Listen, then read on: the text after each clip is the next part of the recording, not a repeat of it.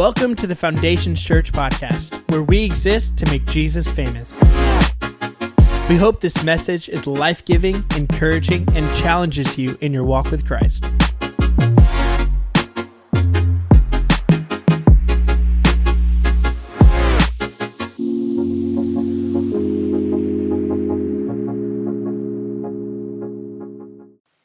We are going to hop into Ephesians chapter 5, and like always, we're going to be breaking this up in some different segments because we've got a lot to get to. So we're looking at Ephesians chapter 5, and we're going to read the first couple of verses real quick.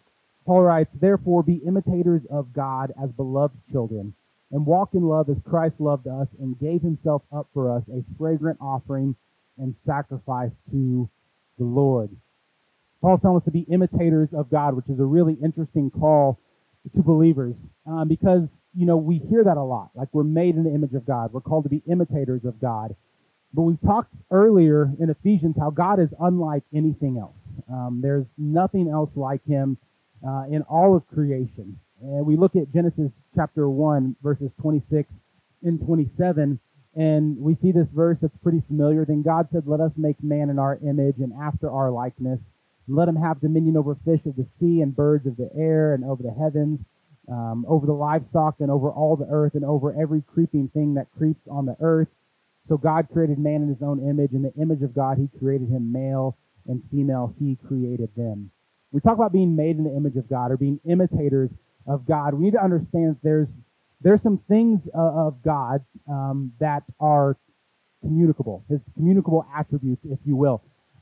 We recently came out of a global pandemic, and you're probably sick of the word communicable diseases, blah, blah, all that stuff. But the word communicable means something that is able to be transmitted. And so God has these attributes that are transmittable, if you will, and some that are incommunicable. So we use words like omnipotent, this idea of God being all-powerful, this word like omniscience, God knows everything. Omnipresent, where God is able to be everywhere and anywhere. There's no place that we can go that we can escape God, that God is self-existent. God exists in and of himself. And he always has been and he always will be. And we talk about being made in the likeness and the image of God. Some of these attributes of God we are not going to possess. However, there are attributes of God that he does share with us. And it's unlike anything else in creation. That God did not create donkeys in his image. He didn't create fish in his image. That he created man in his image. And we look back at something like Genesis chapter 1, verse 26 and 27.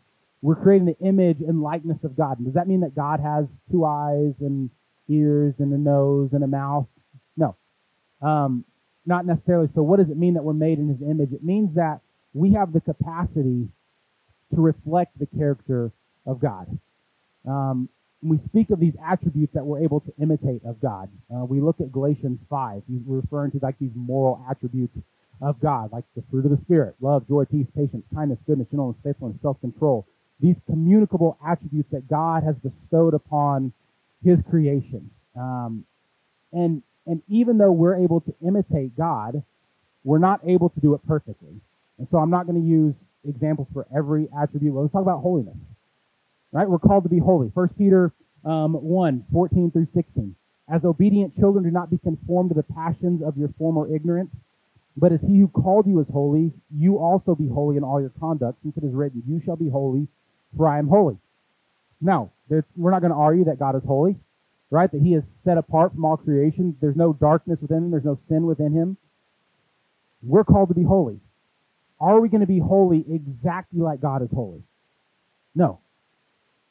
Right? We still sin.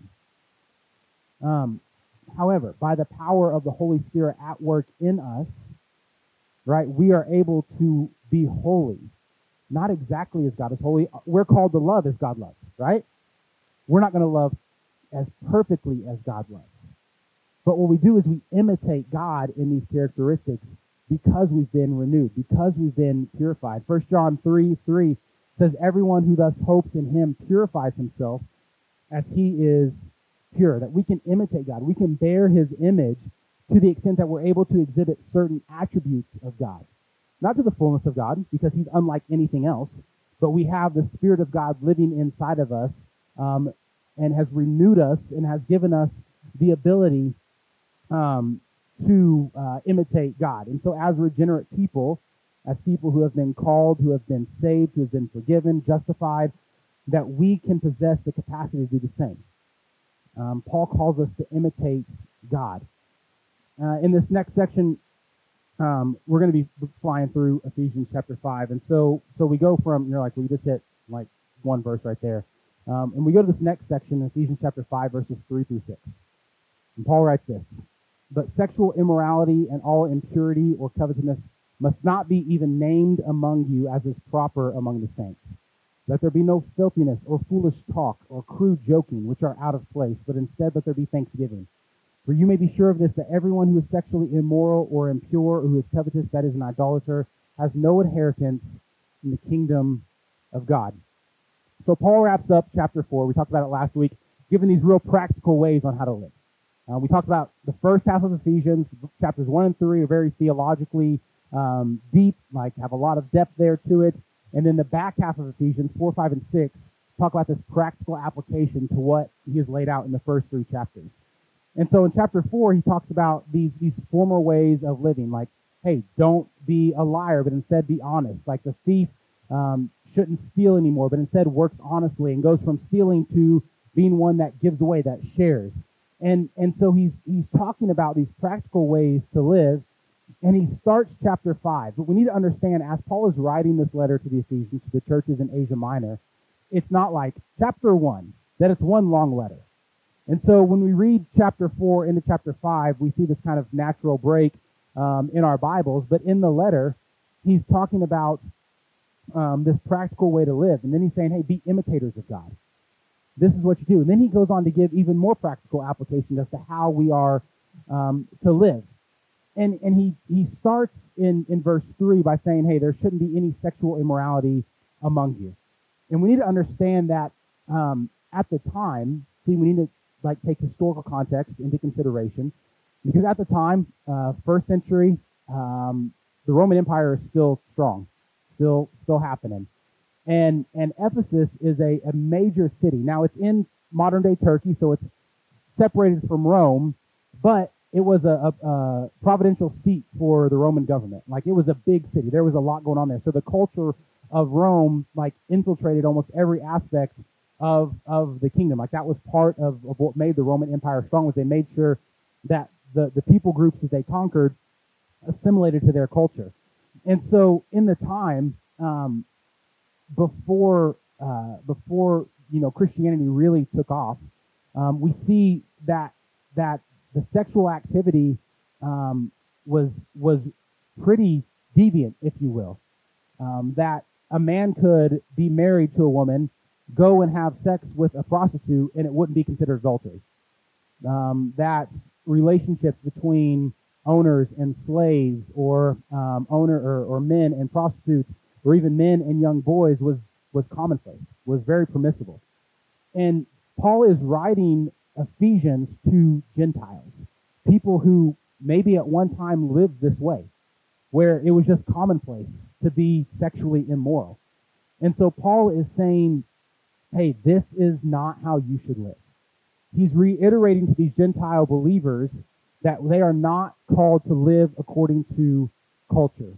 It's interesting to note that we read a lot of these Greek words, porneia, which is where we get our word pornography, which kind of covers this wide array of sexually immoral behaviors. That word in the Greek isn't mentioned in the book of James. The book of James was written to the 12 tribes who were dispersed. It was a book to Jewish believers. The book of Hebrews, that word is only mentioned a couple of times. And maybe it's nothing, but maybe there's something to it, that the Jewish believers had this background of a pretty high standard of sexual purity. I mean, read Leviticus 18, that the standard for the Jewish believers was already pretty high.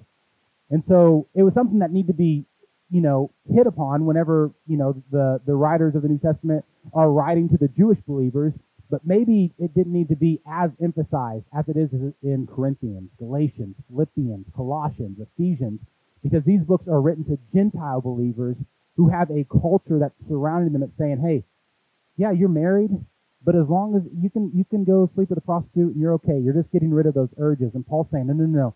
That is not how we live anymore. You're separated from the culture. You're called to live above what the world is calling you to do. I mean, he talks to the Romans in Romans chapter 13. Let us walk properly as in the daytime, not in orgies and drunkenness, commonplace time in the culture, historically speaking.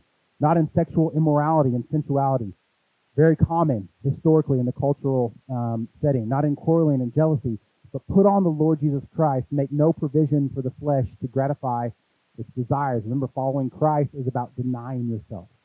It's about denying these urges and saying, no longer am I going to live for myself. I'm crucifying my flesh. It's no longer me, but Christ living in me. Paul goes on to talk about a few things. He uses words like filthiness, foolish talk, and crude joking. These things are to be avoided. Again, last week we talked about in chapter 4 that Paul says to put away corrupt speech.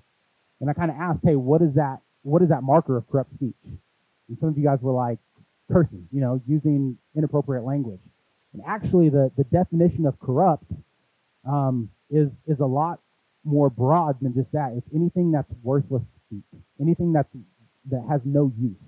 But that's not to be here. And Paul hits on this again in chapter 5, and he uses words like filthiness, which is translates to obscenities.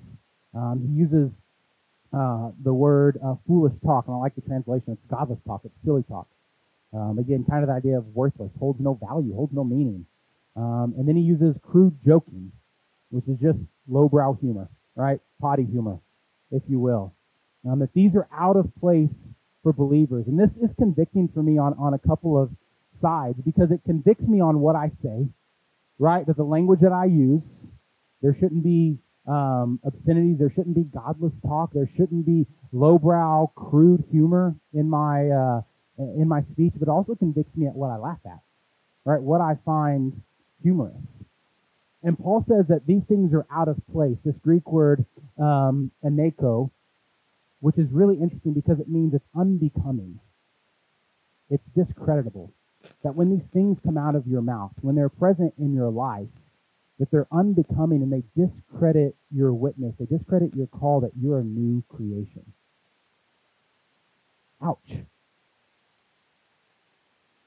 Right? We like to set the bar, man, I'm doing better than this guy over here.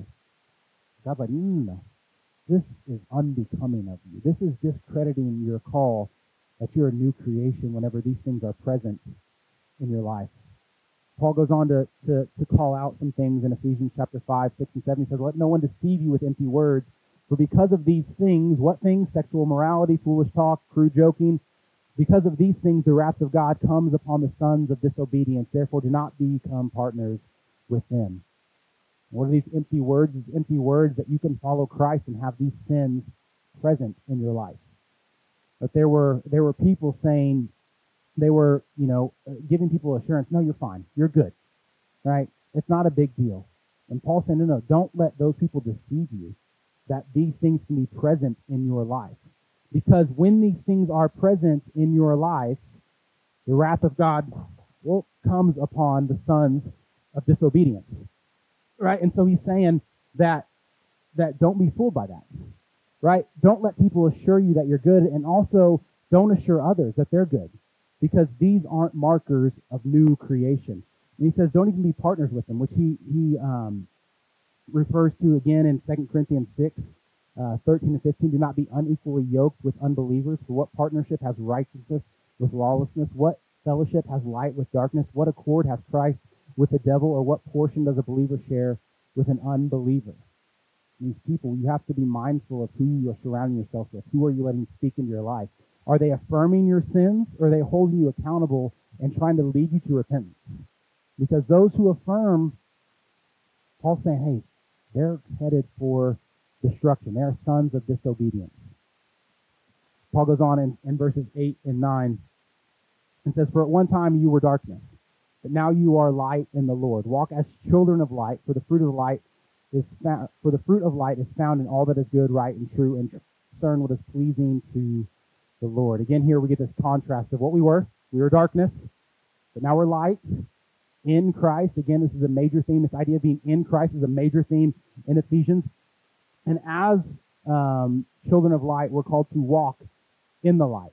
And in doing so, we discern what's pleasing to the Lord. Now, Paul uses a similar idea in Philippians chapter 2, verses 12 through 13. Maybe you've heard this before. Therefore, my beloved, as you have always obeyed, now so, not only in my presence, but much more in my absence, work out your own salvation with fear and trembling. Kind of a very similar idea of just try to discern what's pleasing to the Lord. Work out your salvation with fear and trembling. And the call is that as followers of Christ, that we try to discern, we try to work out what is right, we try to work out what is pleasing to the Lord. And the Old Testament saints realize this. We see the psalmist in Psalm 104:34 that he hoped his prayer would be pleasing to the Lord. May the meditation be pleasing to him, for I rejoice in the Lord. Malachi in chapter 3 warned that standing before God is like standing before a refiner's fire, and it burns away all the impurities. And those that stand in the presence of God, when they are purified, and he's specifically talking about the Levites, the ones who went to the temple, that they had to be purified, and then they could offer a sacrifice that pleased the Lord. Paul hopes that his ministry pleases the Lord in 2 Corinthians 5. Paul mentions in Philippians 4, Christians who support the work of the gospel offer a fragrant offering and a sacrifice that's acceptable to the Lord. And so, I was talking with our youth pastor, and he was asking some questions about, hey, what are some, I'm trying to give some practical ways on how my students can figure out, where they're headed, if they're heading in the right direction. And I kind of gave them the Bible answers. Hey, a good tree is going to bear good fruit, and a bad tree is going to bear bad fruit. But then I just asked him these questions, man. And I asked these a couple weeks ago on a Sunday. Man, do you enjoy spending time in the Word? Do you enjoy spending time in prayer? Do you enjoy spending time corporately worshiping? Do you despise the sin in your life? Do you love the things that God loves? Right? Are you living to please the Lord? And these practical questions that you can ask yourself and say, hey, like, how am I doing? And if I can say, man, I really enjoy just spending time with the Lord. I enjoy worshiping corporately with other believers. I'm living to please the Lord. And you see these marks of conversion in your life. These marks of a repentant, regenerated person living out the call to please the Lord, because people makes it really clear that it's kind of inconceivable that a saved person would lack a desire to please the Lord, and that this is a consequence of saved. We have this idea that consequences are always bad. No, consequences is just a result of an action. That the consequence of being saved is there's this desire to please the Lord. One of the guys that I listen to and read the most, R.C. Sproul, he said there's no way of learning more accurately or quickly about what is pleasing to God than the studying of the Word of God. And you want to find out how to please the Lord, spend time in the Word of God. He revealed himself to us in the pages of Scripture. And then we see that in Romans chapter 12, too, do not be conformed to the world, but be transformed by the renewal of your mind, that by testing you may discern what is the will of God, what is good and acceptable and perfect. Ephesians chapter 5, verses 15 through 21 says this, look carefully then how you walk, not as unwise, but as wise, making the best use of time because the days are evil. Therefore, do not be foolish, but understand what the will of the Lord is, and do not get drunk with wine, for that is debauchery, but be filled with the Spirit, addressing one another in psalms and hymns and spiritual songs, singing and making melody to the Lord with your hearts, giving thanks always for and for everything to God the Father in the name of our Lord Jesus Christ, submitting to one another out of reverence for Christ. Verses 17 through 20, again, just really practical applications on how to live. So we're not going to dive too much into that. We're going to look at verse 15 and 16 here. What's the second word in verse 15 right there? Not a trick. Carefully, there it is. Yeah, thank you. We're careful as we walk, as we're living. And in this Greek word, there it is the akribos, which is that we are to walk exactly, diligently, and accurately. That we have to be mindful, thoughtful of how we walk. A lot of people are just like, I'm just going to fly by the seat of my pants. But Paul is saying, hey, that as you are walking, be careful, that you are exactly, accurately following the path that God has laid out for you. Psalm 119, 105, your word is a lamp to my feet and a light to my path. Again, how do we determine how we walk carefully? By living according to the word of God. That we're guiding our steps in line with the word of God. Proverbs 1:7, the fear of the Lord is the beginning of knowledge. Fools despise wisdom and instruction. Paul's telling us that we don't live our lives flippantly. We approach it with discernment. And how do you figure out what's right and wrong? Proverbs 3:5. Trust in the Lord with all your heart. Lean not on your own understanding. And in all your ways acknowledge him. That we look before we leap. We consider choices. We consider what God wants.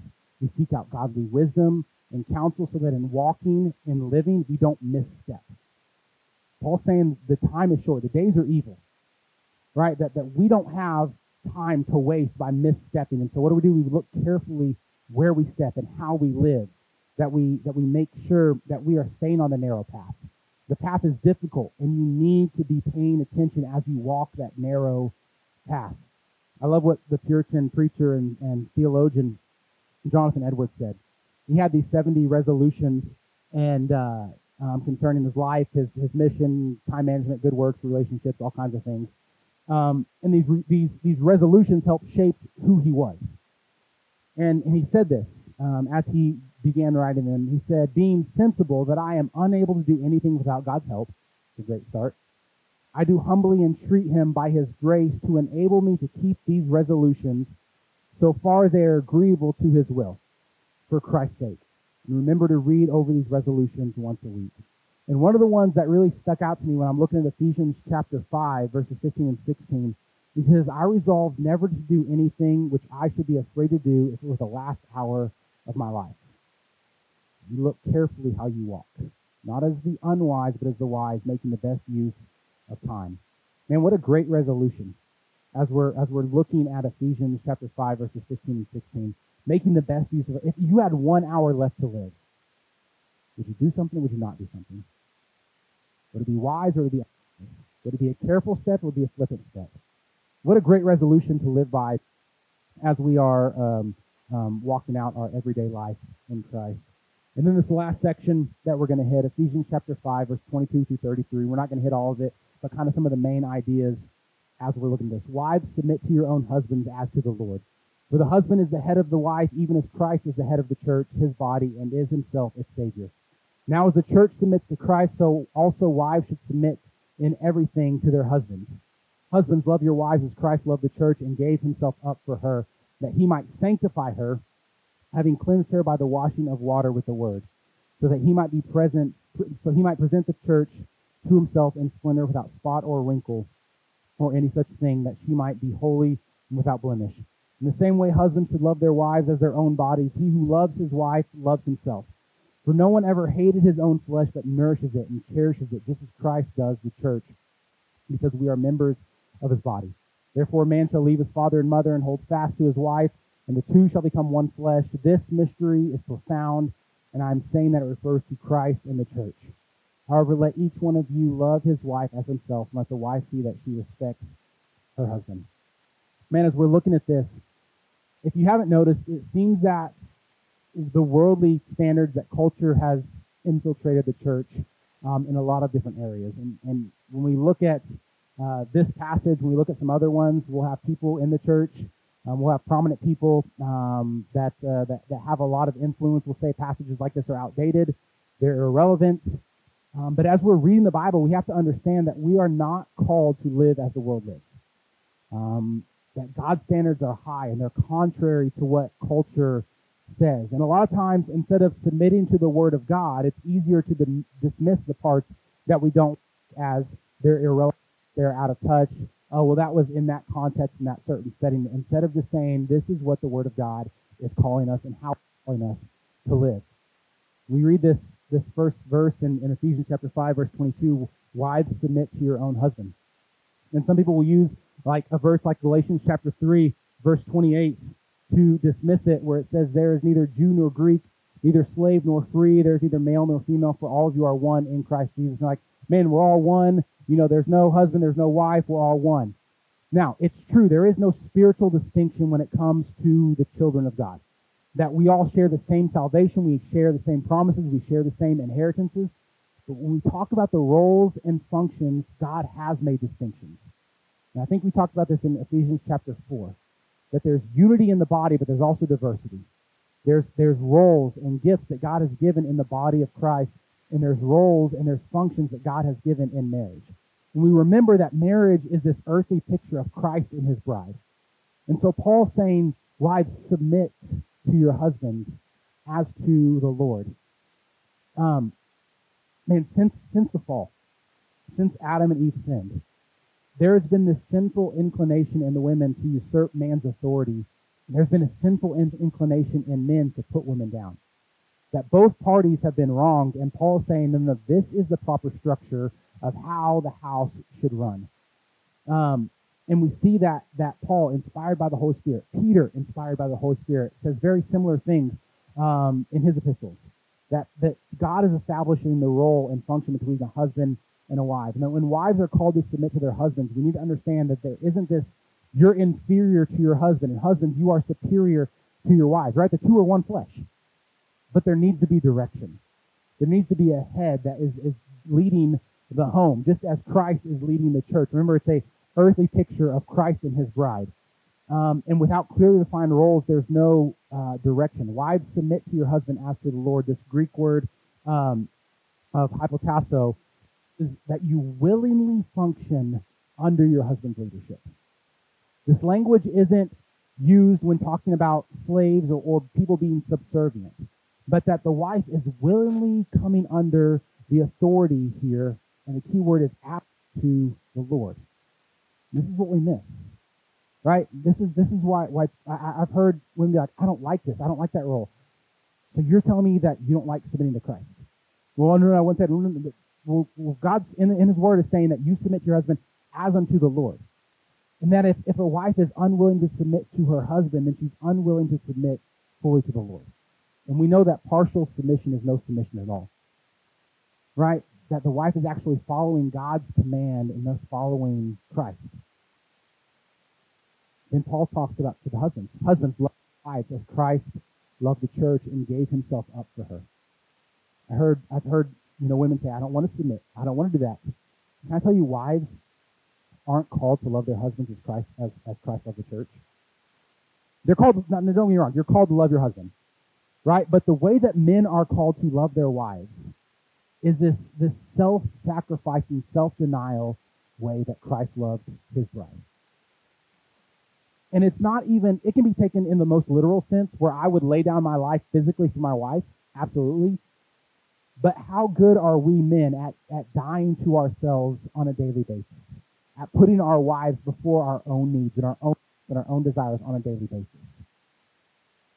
We like to think, oh man, it's so unfair to women to submit.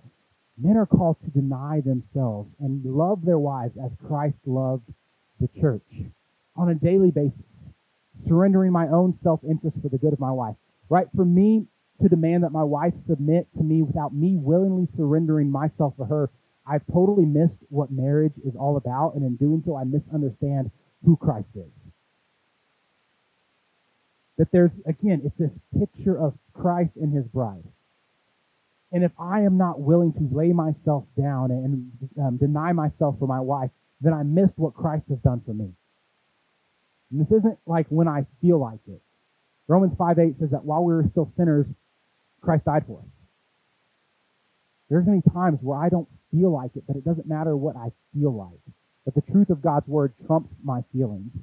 And for me here, for the women, submit as unto the Lord. For the men, it's love your wives as Christ loved the church. That I'm not allowed to be overbearing. I'm not allowed to be abusive. That I don't demand my own way. And how do I know that it doesn't work that way? Because that's not how Christ treats his bride. Christ is not abusive to his bride. He's not overbearing to his bride. He does not demand his own way. He laid down his life for the church. Christ has never used the church for his own pleasure, he's never insulted her dignity or her integrity. He's never neglected his bride. He's never failed to listen and to take care of his bride. And husbands, we're called to imitate this kind of love. Men, women, no one said that living a Christ-honoring, Christ-following life would be easy. And in fact, it's really difficult to be submissive to your husband, to deny yourself for your wife. But that doesn't excuse us from what God has called us to do. And if you're having difficulty in doing that, seek godly counsel. Seek godly wisdom. Seek out couples who have been married and have a God-honoring marriage. Help them pour into you. Again, this is in the confines of marriage, but then when we talk about being in the body of Christ, that two believers are one, guess what? They're still one in the context of the body of Christ. And so if your marriage isn't healthy, if you're struggling doing this, man, that's what the church is here for. That's why we have connect groups. That's why we have people in the church that you can go to that can help you, that can encourage you, that can give you godly counsel and how to live and how to walk in a marriage that honors God in all that we do. Well, that's all for Ephesians chapter 5. We had to get through it a lot, so apologies if we didn't go as in-depth and we skipped over some things. But thank you guys for being here. Next week, we're going to hit Ephesians chapter 6. Let's pray, and then we'll close out. Father, thank you so much for your word. God, thank you for your spirit that enables us to imitate you in all that we do. God, I pray that in the way that we live, God, in the way that we interact with our coworkers and our friends honors you, God, but I pray that in our marriages, God, in our relationships between husband and wife, God, that we live in a way that we treat each other, God, in a way that honors you. God, in doing so, reflecting Christ in his church. God, we thank you. God, thank you that you've called us yours. This in Jesus' wonderful name we pray. Amen. We hope that you enjoyed this message. If you have any questions or want to reach out to us, you can email us at info@foundationschurch.tv or visit our website at foundationschurch.tv.